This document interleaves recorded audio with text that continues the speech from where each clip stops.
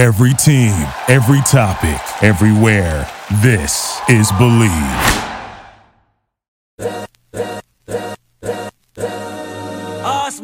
This is the Arash Markazi Show on the Mightier 1090 ESPN Radio.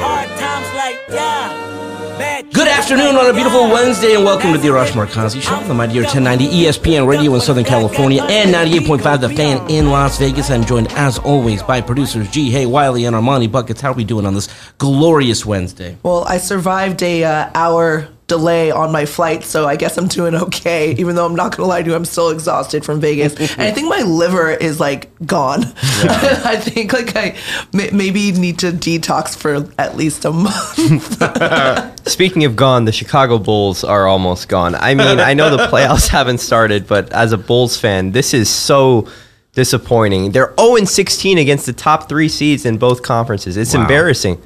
It's honestly embarrassing. By the way, big day for us on the show. We will be joined by Warren Moon, Hall of Fame quarterback Warren Moon in the second segment. So there's a lot to get into in the first segment. So let's begin with today's headlines brought to you by Circa Sports.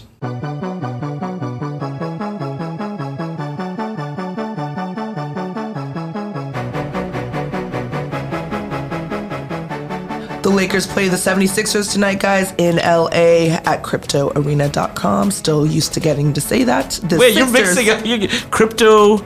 What'd you say? CryptoArena.com or Crypto... It's just a weird name, okay? It's just a weird name. Let's stick with Staples Center. I mean, I don't know. Well, anyways, at the Crypt. The Sixers are favored by 7.5 points according to Circa Sports. If the Lakers find a way to win tonight, does that change your stance on the Lakers, guys? And the Lakers have actually won 2 of their last 3 games. And during that stretch, LeBron James is averaging 37.3 points, 9.7 assists, and 8.3 assists. LeBron James, man. I mean, the GOAT right now. Top 3 player in the league. Really, 37.3 points, 9.7 assists. I mean, basically a triple-double. No, listen, it doesn't change my stance on the Lakers. I mean, if the Lakers find a way to beat the Sixers tonight, that'd be fantastic. That would give them 3 wins in the last 4 games. They're still stuck in that 9-10 matchup. They have moved up to 9. It's important, really important actually, because I think if they have to go on the road to New Orleans and then the Clippers game, if they play them, would not be technically a road game. But I think it's important if they want to get into that next game of the play-in tournament to at least host that game. They do play the Pelicans twice here to close out the season, so we'll have a good sense of how they'll potentially do in that game. It doesn't change my view on them because I still, A, don't think they'll make it to the first round, and B, if they do make it to the first round, I think they'll get swept by the Suns. It wouldn't change my view on them. It might change my view on Philadelphia. They kind of look a little fraudulent. But from the Lakers standpoint, I'm interested to see Russell Westbrook has probably played his best stretch of basketball over the last 3 games. And his plus-minus was a plus 23 last game. So I want to see if this is a fluke or if he's going to actually build on this and do something productive, because his track record is a second half of the season player. Now, it hasn't really come to fruition this season, but I mean, there's still time left. He's playing better now, so we'll see if it continues tonight. I don't know. I guess better late than never. Russell Westbrook. This doesn't change my view, because even if you make it to the first round, I don't think that the Lakers are of that caliber to make it out of the first round. Now, if you get a play in, then good for you. Yeah. Pat on the back. But again, like we said, the Lakers are a win, just win baby kind of a team, right? That's what the mentality's always been. So bad, though. Right? Yeah. Oh, no. And this season is just, again, I'm still going to go for it. This season's a wash. Enjoy next season, guys. Figure it out next year. Get rid of Russ. Start anew. Get some new guys on a little new, newer blood, I guess. Yeah. Right? And figure it out. Just figure it out. I don't know. It can't be worse than this season, though. I mean, this has got to be. I don't know. Well, maybe. Well, anything can get worse. I don't know what to tell you. All right. Well, if the Lakers beat the Pelicans in the NBA play-in tournament, how excited, Arash, would you be for a win or go home, do or die game between the Lakers and either the Clippers or the Timberwolves? So here's what I'm looking forward to. This is why I think I'm not totally giving up. And when I say giving up on the season, there is one game that I could potentially get really excited for. We may have to have a watch party for this game. If the Lakers beat the Pelicans, it doesn't really matter to me who they play. A win or go home, do or die game between either the Wolves or the Clippers would be awesome because they don't like each other. The Clippers and the Lakers don't like each other. And that whole Pat Bev, LeBron, Wolves versus the Lakers, I never thought that would be a rivalry. That's a rivalry. I mean, they do not like each other. Pat Beverly doing the whole, saying the Lakers stink and he's pinching his nose. I want to see that. By the way, this goes to my point about the play-in tournament. If the Lakers play the Wolves, so if some way, somehow, the Clippers beat the Wolves would be, despite them being 11 games above 500, like they're like a legit number 7 seed, they could be out of the playoffs, not even in the first round, if they lose to the Lakers. And again, the Lakers are going to be a different team. By the time the play-in tournament comes around, they'll have Anthony Davis back. Maybe Westbrook, to your point, buckets, is playing freer, or he's, it's taken him 72 games, but he's figured out his role. They could beat the Wolves. So, no, listen, no matter what, I'm excited about if the Lakers can beat the Pelicans, either the Wolves or the Clippers. That's going to be a fun matchup. The playing game is unfair to the 7 and 8 seed. 100%. But with that being said, everybody that's complaining about it right now, they're going to be in if it's a good game. For sure they're going to be in because it's going to be exciting. It's like the only semblance of March Madness that we get in the NBA. It's different than a Game 7. It's a one-game thing. And honestly, if I'm really excited about it. I'm not for it going forward, I don't think, because it's so unfair. But for this season, I'm excited. And LeBron James in a one-game elimination setting is must-see television. I mean, I love this, but it's also because I love college basketball, and this has a college basketball feel, right? So, to your point, Armand, I love this. Keep it. Don't care about the 7th and 8th seed if it's unfair to them. Then play better. I don't know what to tell you. Play better. Be better. Play better. Do the Belichick thing and just be better. Dominate your field. So, I know that's it's easier said than done, and it probably sounds really not empathetic of me, but that's what sports are all about. There's winners and losers, right? There's no participation trophy. There's no hey, you did a good job, pat on the back. It's time to start winning. Just win, right? So just be better, and then you won't have. This would be the one game though. If a below 500, if a team 10 games below 500 is in a team 10 games above 500 is not. That's when you'll hear talk about. Is this really the best thing? I don't know. Well, the Clippers are below 500 right now. But do you think Ty Lue should still get consideration for NBA Coach of the Year? He should, and I know that there's a lot of people pushing back because now there's, people are saying who's going to be. Listen, Ty Lue will not win Coach of the Year this year, okay? Full stop. But he should be in the conversation. When Doc Rivers won Coach of the Year, it was in Orlando, and that team was either a game or two below 500. But that team was so bad, and he had coached them up to the point where they were basically a 500 team. He won Coach of the Year. That's what Ty Lue is doing. I mean, if I were to tell you before the season that they would not have Kawhi for the entire year, Paul George would miss the majority of the year, you go down the list of the guys that they've missed, and not only are they a playoff team right now, and not only will they be, right now they're a game or two below 500, they'll get back to 500.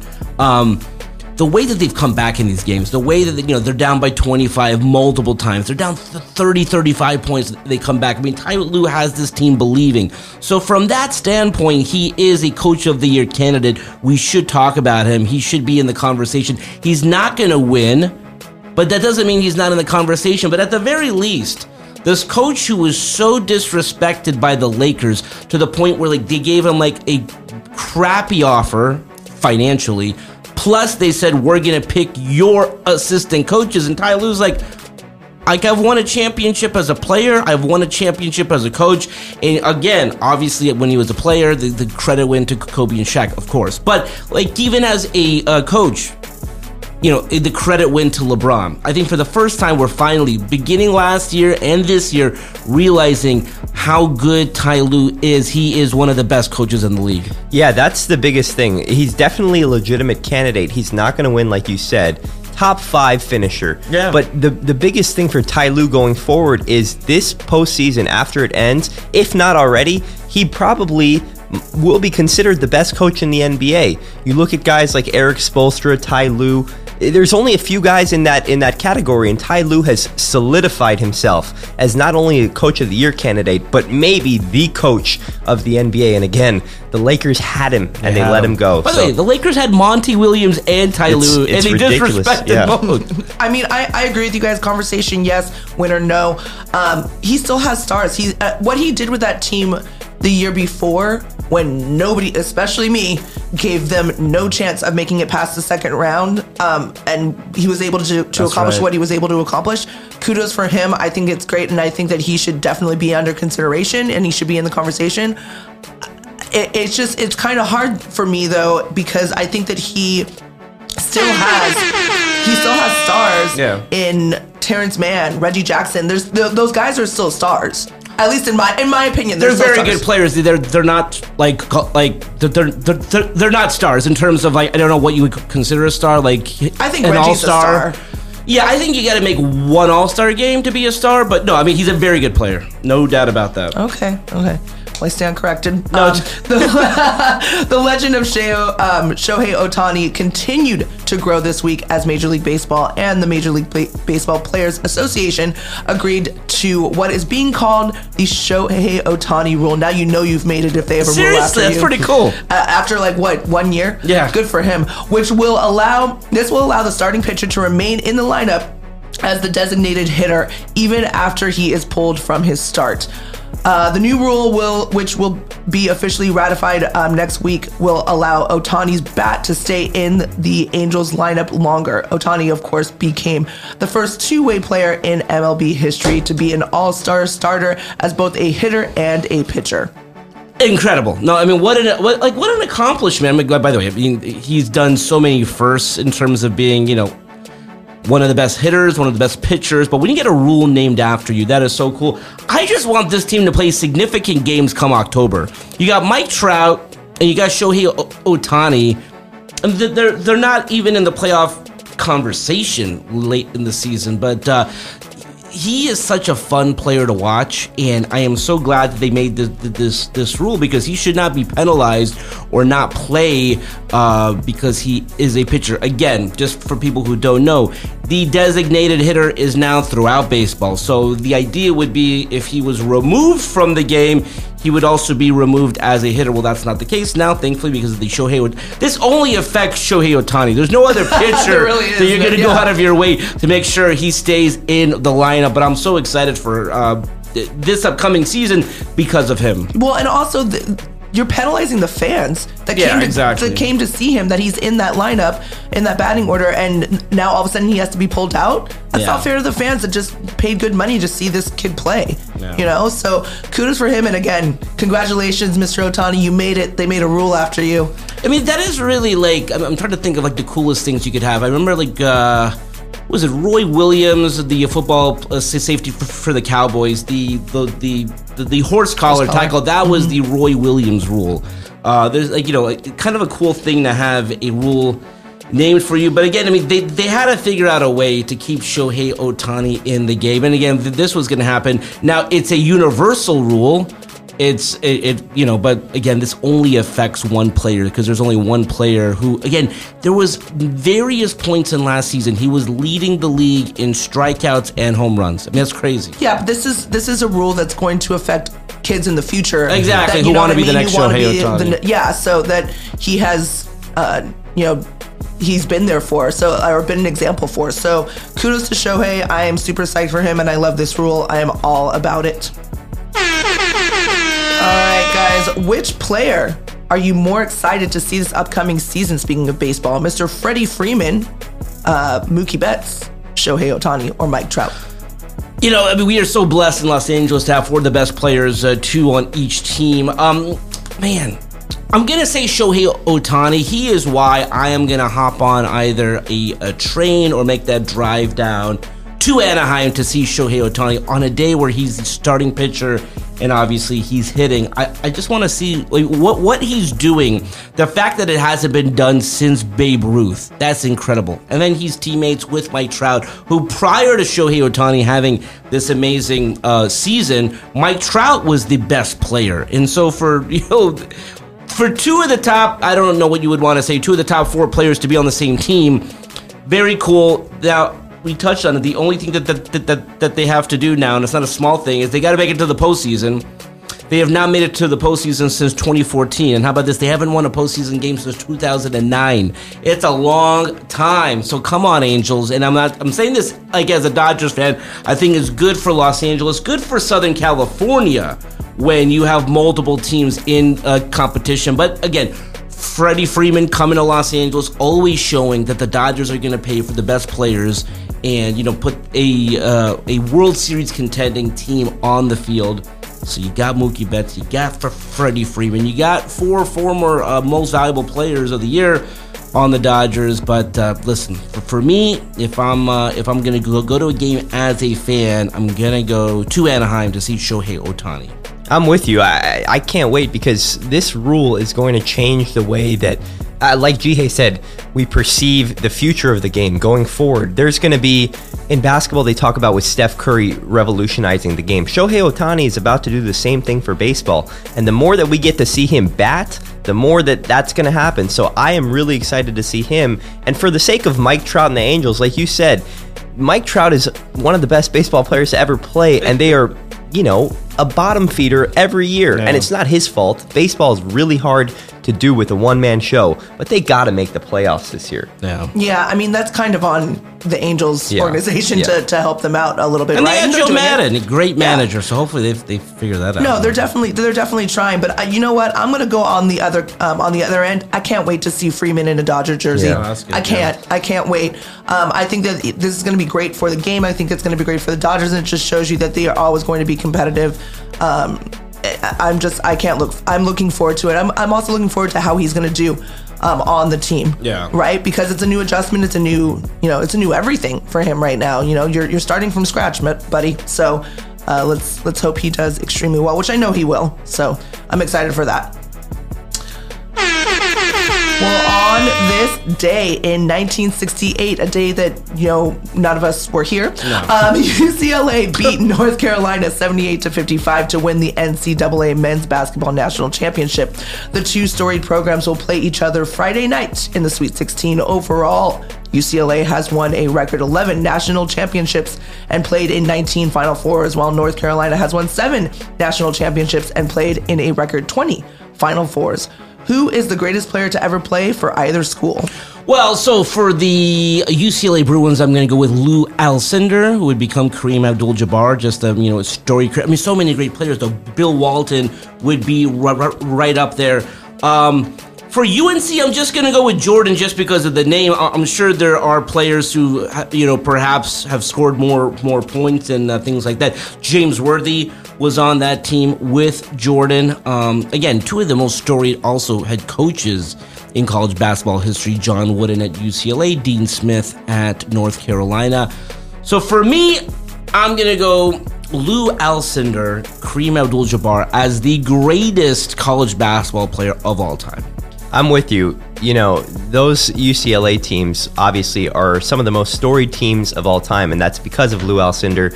And then when you look at North Carolina, it's the same thing with Jordan. The legacy that he built there in the brief time that he was there, it goes to show that, his legacy started there. Yeah. It didn't start with Chicago. It started at UNC. But yeah, the one that came to mind that you brought up was James Worthy. Yeah. I think that is a very I don't know about underrated, but a very deserving answer, especially if we're specifically looking at their college careers. Yeah. He's definitely up there with MJ. I mean, you can't, and I hate to say this because I don't like North Carolina, but you can't say North Carolina without saying Michael Jordan. Yeah. Mm-hmm. It's just a fact. It's just something that's going to stand the test of time. He is the GOAT. He is the best player. Not only in my opinion, in the NBA of all time, but also for that storied program. And considering especially what he did, he left early. He did. Which back then was unheard of, right? So, I mean, he still got his education, and kudos for him. Kudos for his ex-wife for pushing that on him. But he definitely, he was one of the first to leave and be like, you know what, I'm out. I'm going to go to the NBA and be here early. So kudos for him for doing that. And he still has this amazing, wonderful legacy. And he, again, was coached under one of, if not the best coaches, other than John Wooden, because you can't not say that John Wooden wasn't one of the best. As far as both of you stole both of my answers. You can't say that Kareem Abdul-Jabbar was not one of the best, if not the best player that came out of UCLA. Yeah. Not only for what he did, for the African American community, but also what he did for basketball in general.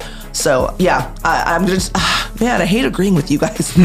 Well, we're not going out on a limb again. No. Kareem and Jordan, definitely two of the greats of all time. But just when you look at college basketball in particular, what Kareem did while he was at UCLA, I think he won 4 straight national titles.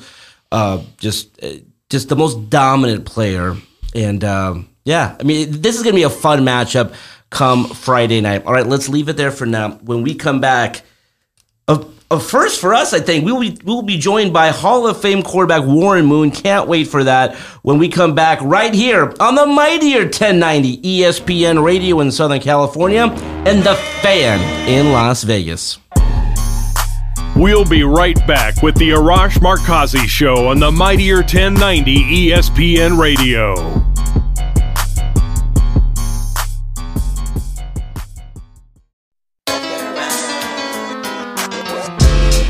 This is the Arash Markazi Show on the mightier 1090 ESPN Radio.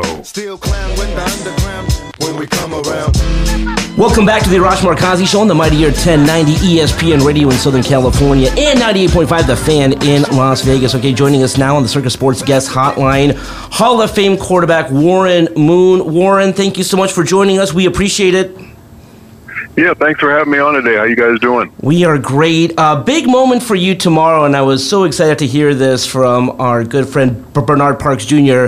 Hamilton High School is unveiling a mural for you on Thursday, tomorrow, and what an amazing moment that is. And I've talked to people before, what we're doing in Los Angeles and really around the world with murals and the stuff that they had for Kobe for, like after his passing, and what they've done to really signify, what you mean to Los Angeles. Tell me what your thoughts were when you first found out they would have a mural of you at your old school.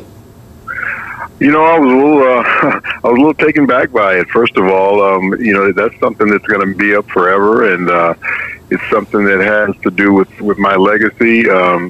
It's quite an honor. There's no question about it. I'm totally humbled by it. It's something that goes back to my roots. This is where my dreams and my goals for being a professional athlete started, back at Hamilton High School. And if it wasn't for the education I got there and the upbringing I got in the sports background, I probably wouldn't be here today. So I owe a lot to that school, and it also got me out of a neighborhood where I lived normally. It was gang-ridden. West LA was on the west side of Los Angeles, so it was a lot safer environment, a lot better education that I got, and a lot better sports program. Tell me what it was like for you to grow up in Los Angeles. You just touched on, you were the middle child with six sisters, and I can't imagine how protective they were of their brother. Tell me what it was like growing up here. It was fun. There's no question you're in Los Angeles, but there was a lot going on at that time. I came up during the Watts riots were going on. It was during the kind of the civil rights movement. We had the first Super Bowl in Los Angeles. The first 2 years were there when I was living there. Just a lot going on in Los Angeles in general. It's a city that's full of stars and glitz and glamour. But you also had Senator John F. Kennedy was assassinated there. Robert Kennedy, and so a lot of things happened during my childhood that I had a chance to either witness or be around and be a part of. So a lot of that is framed inside of my mind and my personality. Given I grew up in that type of environment, and then of course where I lived, that was the start of the Crips and the Bloods, the two gangs, and it was easy for maybe me to get involved in something like that because a lot of my friends ended up going that direction. You almost got pulled into those types of groups just to feel like you belonged. But my mother got me involved in sports and the Boy Scouts and in Cub Scouts and things like that to keep me away from those type of environments. So I owe a lot of my success to her.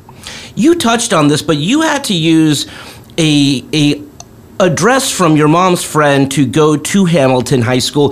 Touch on where you grew up and how important was it for you to go to Hamilton, a school that would allow you to develop? Because again, there's a lot of kids out there who want to play when they're a freshman. Warren, you did not really get much playing time until your junior year. Again, so touch on going to school there and really developing. Yeah, I was supposed to either go to Los Angeles High School or Dorsey High School, and you know, every few days I would hear of either kids getting beat up or kids being killed, you know, based off of what they were wearing that particular day, if they were wearing a leather coat or something like that. So that's the kind of neighborhood that I lived in, but not so much on my street, but a few blocks away, all that stuff started. So I was around it all the time. And like I said, my mother wanted me to go to a more safer environment, a place where she thought I could get a better education, and I thought they had a better sports program as well. So she did have a friend that lived in the Hamilton district, and they weren't giving out permits, so we actually used her address as a place where I was living in order to get into Hamilton, and then finally I was able to just get a permit the next year. So again, a lot of finagling to get me to where I wanted to go to school.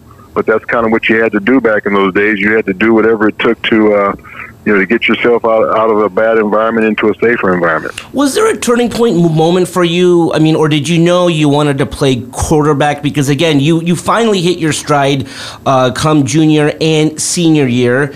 And then, again, was there a moment during your time in high school where you're like, this is the position for me?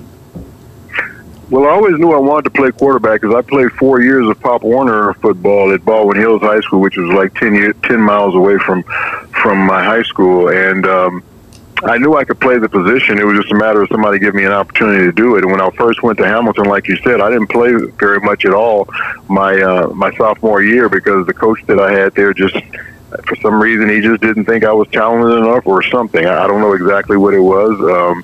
I have an idea what it was, but I'll never accuse anybody of something like that.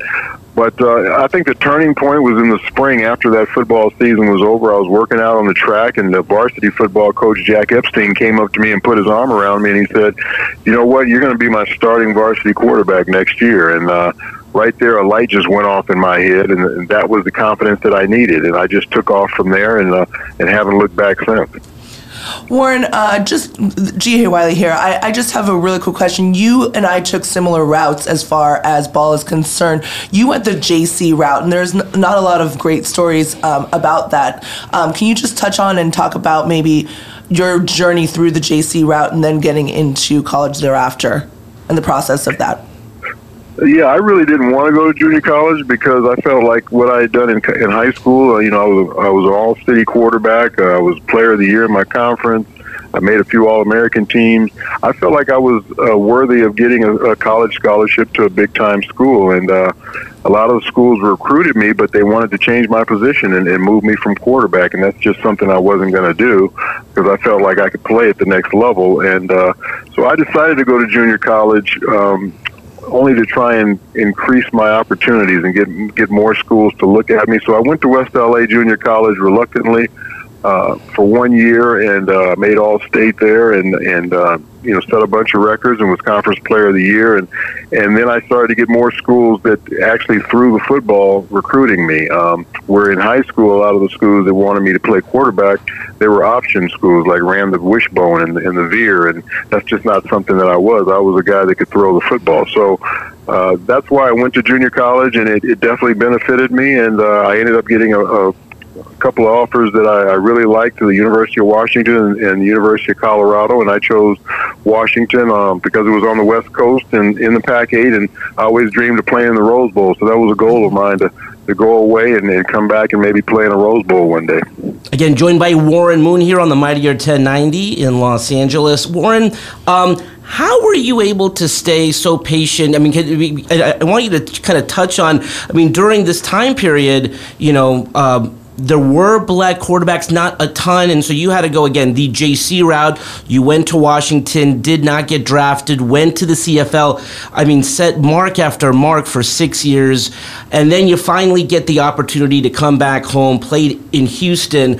How were you able to stay so patient? Did you know that your time would come? I just felt like it would if I just continued to keep working and being positive. And I did have, a lot of people that supported me, like my family and different friends. And at this time, I was married. Once I got out of college, when I was in Canada. But I think I learned a lot of my patience from my mom, just from how she took care of our home when my dad passed away when I was 7 years old.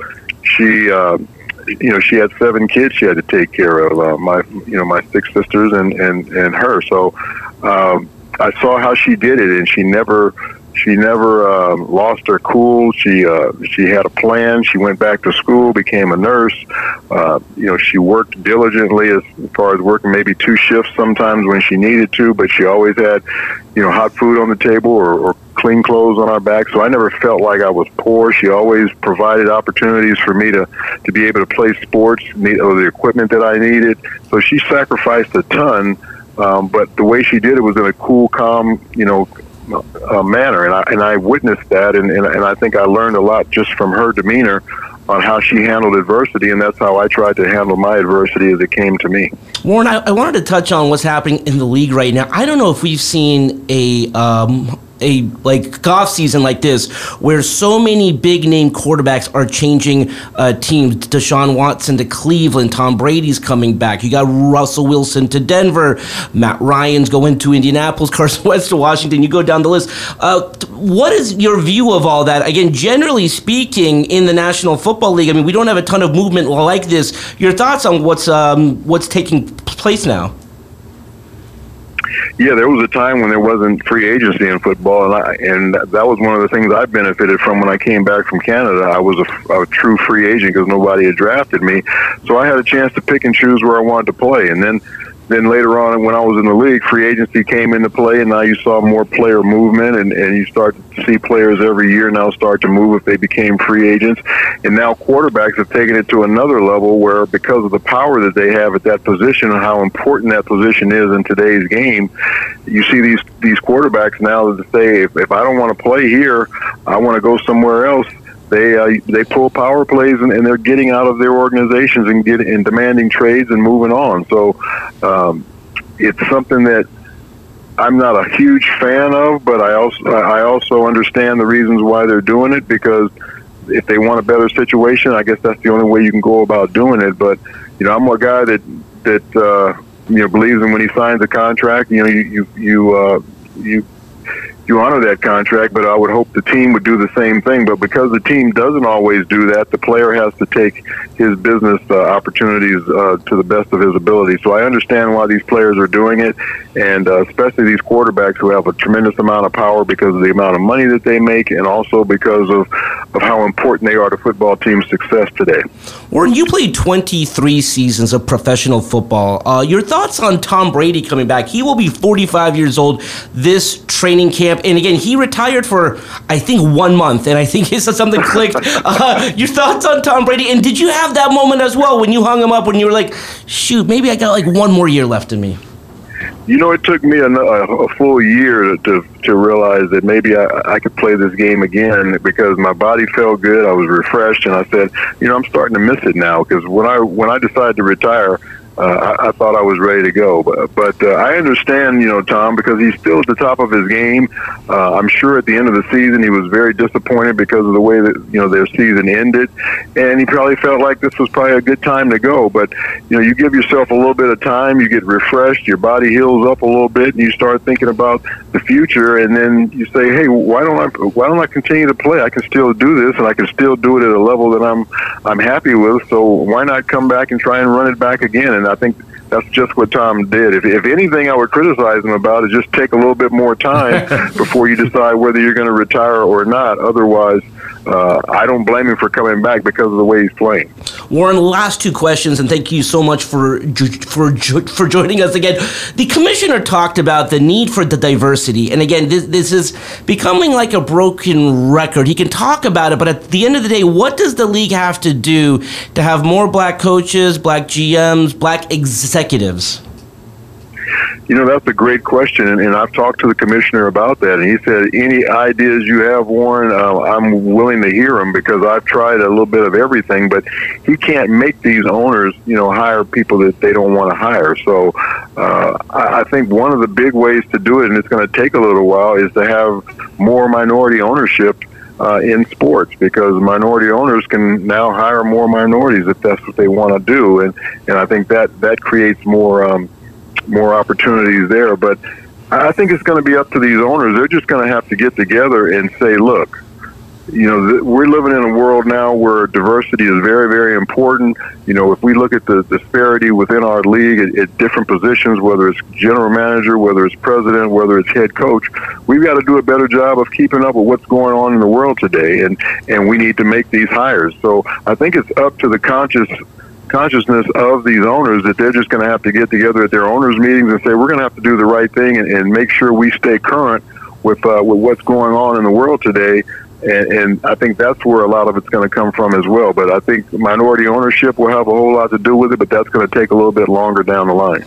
And final question, again, Warren Moon, you're going to get a mural at Hamilton High School tomorrow. And by the way, these kids teach me so many things in terms of, they're on TikTok, YouTube, and you've done such a great job during your career and what you're doing now in being involved in Gen Z and what the next future is for sports and entertainment. What kind of advice a young kid out there, and Warren, as you know, these kids now with the NIL can get paid big bucks in college. So what advice would you give, if someone from high school or someone from college wanted to get your 2 cents on how to make the most of their time? Again, because so many of these kids won't go to the pros. What can they do? They can realize whatever it is their dream is or their goal is that they want to be in life. Some kids don't find that out at a young age. Some kids do. The ones that do, just go after it. Just put everything you've got into it to make that dream and that goal a reality. And then for the ones who aren't sure exactly what they want to do, try a lot of different things and just see what it is you might like and what you have a passion for. Because I think that's the important thing. You have to find what your passion is, and the earlier you can find what that passion is, the more time you have to start to hone in on it and work your tail off to achieve it. And so there's no substitute for hard work, and that's what's going to ultimately do it for you in whatever it is you want to do. But for a lot of these young kids, they just don't know exactly what they want to do and what they want to be yet, and I understand that. But for the ones who do, go after it. For the ones who don't, try a lot of different things and find out what your passion is, and then go after it once you know what that is. Thank you so much, Warren. Thank you so much for your time, and congratulations on the mural at Hamilton High School. I appreciate that. It's a great honor. I'm really looking forward to the event. There'll be a lot of my former teammates there and different student body members, and it's going to be a lot of fun. Awesome. Thank you so much. All right. Take care. All right, that was Warren Moon joining us on the Circus Sports Guest Hotline. What an amazing, thing to go back to your high school, get a mural for the career that he's had, and again, the path that he took. Because there could have been so many moments during his Hall of Fame career where he's like, I don't want to be in Canada. I mean, he was in Canada for 6 years. He did not get these scholarship offers. I think he got less than 5 because he wanted to play quarterback. He didn't want to be a safety. He didn't want to, be a tailback. He wanted to play quarterback. And so, having that consistency, having that drive, and now being able to go back to his high school, and again, this was during a time period where like he should have stayed home. I don't know what happened there, but he should have gone to USC, should have gone to UCLA, but then he had to go to Los Angeles College, as you mentioned, a JC, and again, worked his way, had a Hall of Fame college career at UW, Hall of Fame career in the CFL, and a Hall of Fame career in the National Football League. Also want to direct people to go to the Hamilton High School GoFundMe page. The GoFundMe page will help pay for, not only the mural, but for the high school football team. But just an exciting moment for him because, again, when you think of Warren Moon, you think of Houston, you think of Minnesota, you think of the Chiefs, you think of Seattle. I mean, again, a 23-year pro career, born and raised in Los Angeles, and so really great to have him come back home. And again, you and him have a camaraderie in the JC route that you guys took. Yeah, I mean, it doesn't shock me though too that if you do come from a lesser area, there was a lot of people that got bussed in to nicer schools or better education forward schools. And that definitely happened at Maricosta. I can only imagine. I can't imagine, living in an area like that where you don't know if you're going to walk out on the street and then be shot one day and then have to go to school in that kind of environment. So, God bless his mother. God bless his family for being like, you know what, this is not happening to our kid. And I'm just going to move forward from that and doing what they got to do, right, in order to make that stuff happen. So. What a great story, though, because it just shows you that this is kind of like American Dream-esque, right? It was so great because I first found out about the mural unveiling from Bernard Parks Jr. and Bernard Parks' father, Bernard Parks, coached Warren, I believe, in youth football in Baldwin Hills back in the 70s, and Warren actually mentioned him during his Hall of Fame speech. I think Bernard Parks Jr. told me he was a water boy for that team. So just a really small world, and just, again, really happy to see him be honored in that way. Because, I mean, to be, to have your jersey up or something is cool, but for someone to create a mural for you, for all those kids to see, again, that path also that Warren took. Again, if you're that hotshot freshman, Warren Moon did not play until his junior year. And then he really came into his own when he was a senior. So again, the consistency, the patience, take your time, and again, 23-year professional football career. I mean, just think about, how hard it is just to make it into the pros, have 1 or 2 years. I mean, the guy played 23 years, and so really thank him for coming onto the show, and how cool that's going to be tomorrow night at Hamilton High School for the mural unveiling. Well, that's all the time we have for today. Let's do it again tomorrow. Until then, this is Arash Markazi saying, stay safe and stay healthy. This is the Arash Markazi Show on the Mightier 1090 ESPN Radio. Hustle for the cash, so it's hard to knock it. Everybody got their own thing, currency chasing. Worldwide through the hard times, worrying faces. Shed tears as we worry brothers. Thank you for listening to Believe. You can show support to your host by subscribing to the show and giving us a 5-star rating on your preferred platform. Check us out at Believe.com and search for BLEAV on YouTube.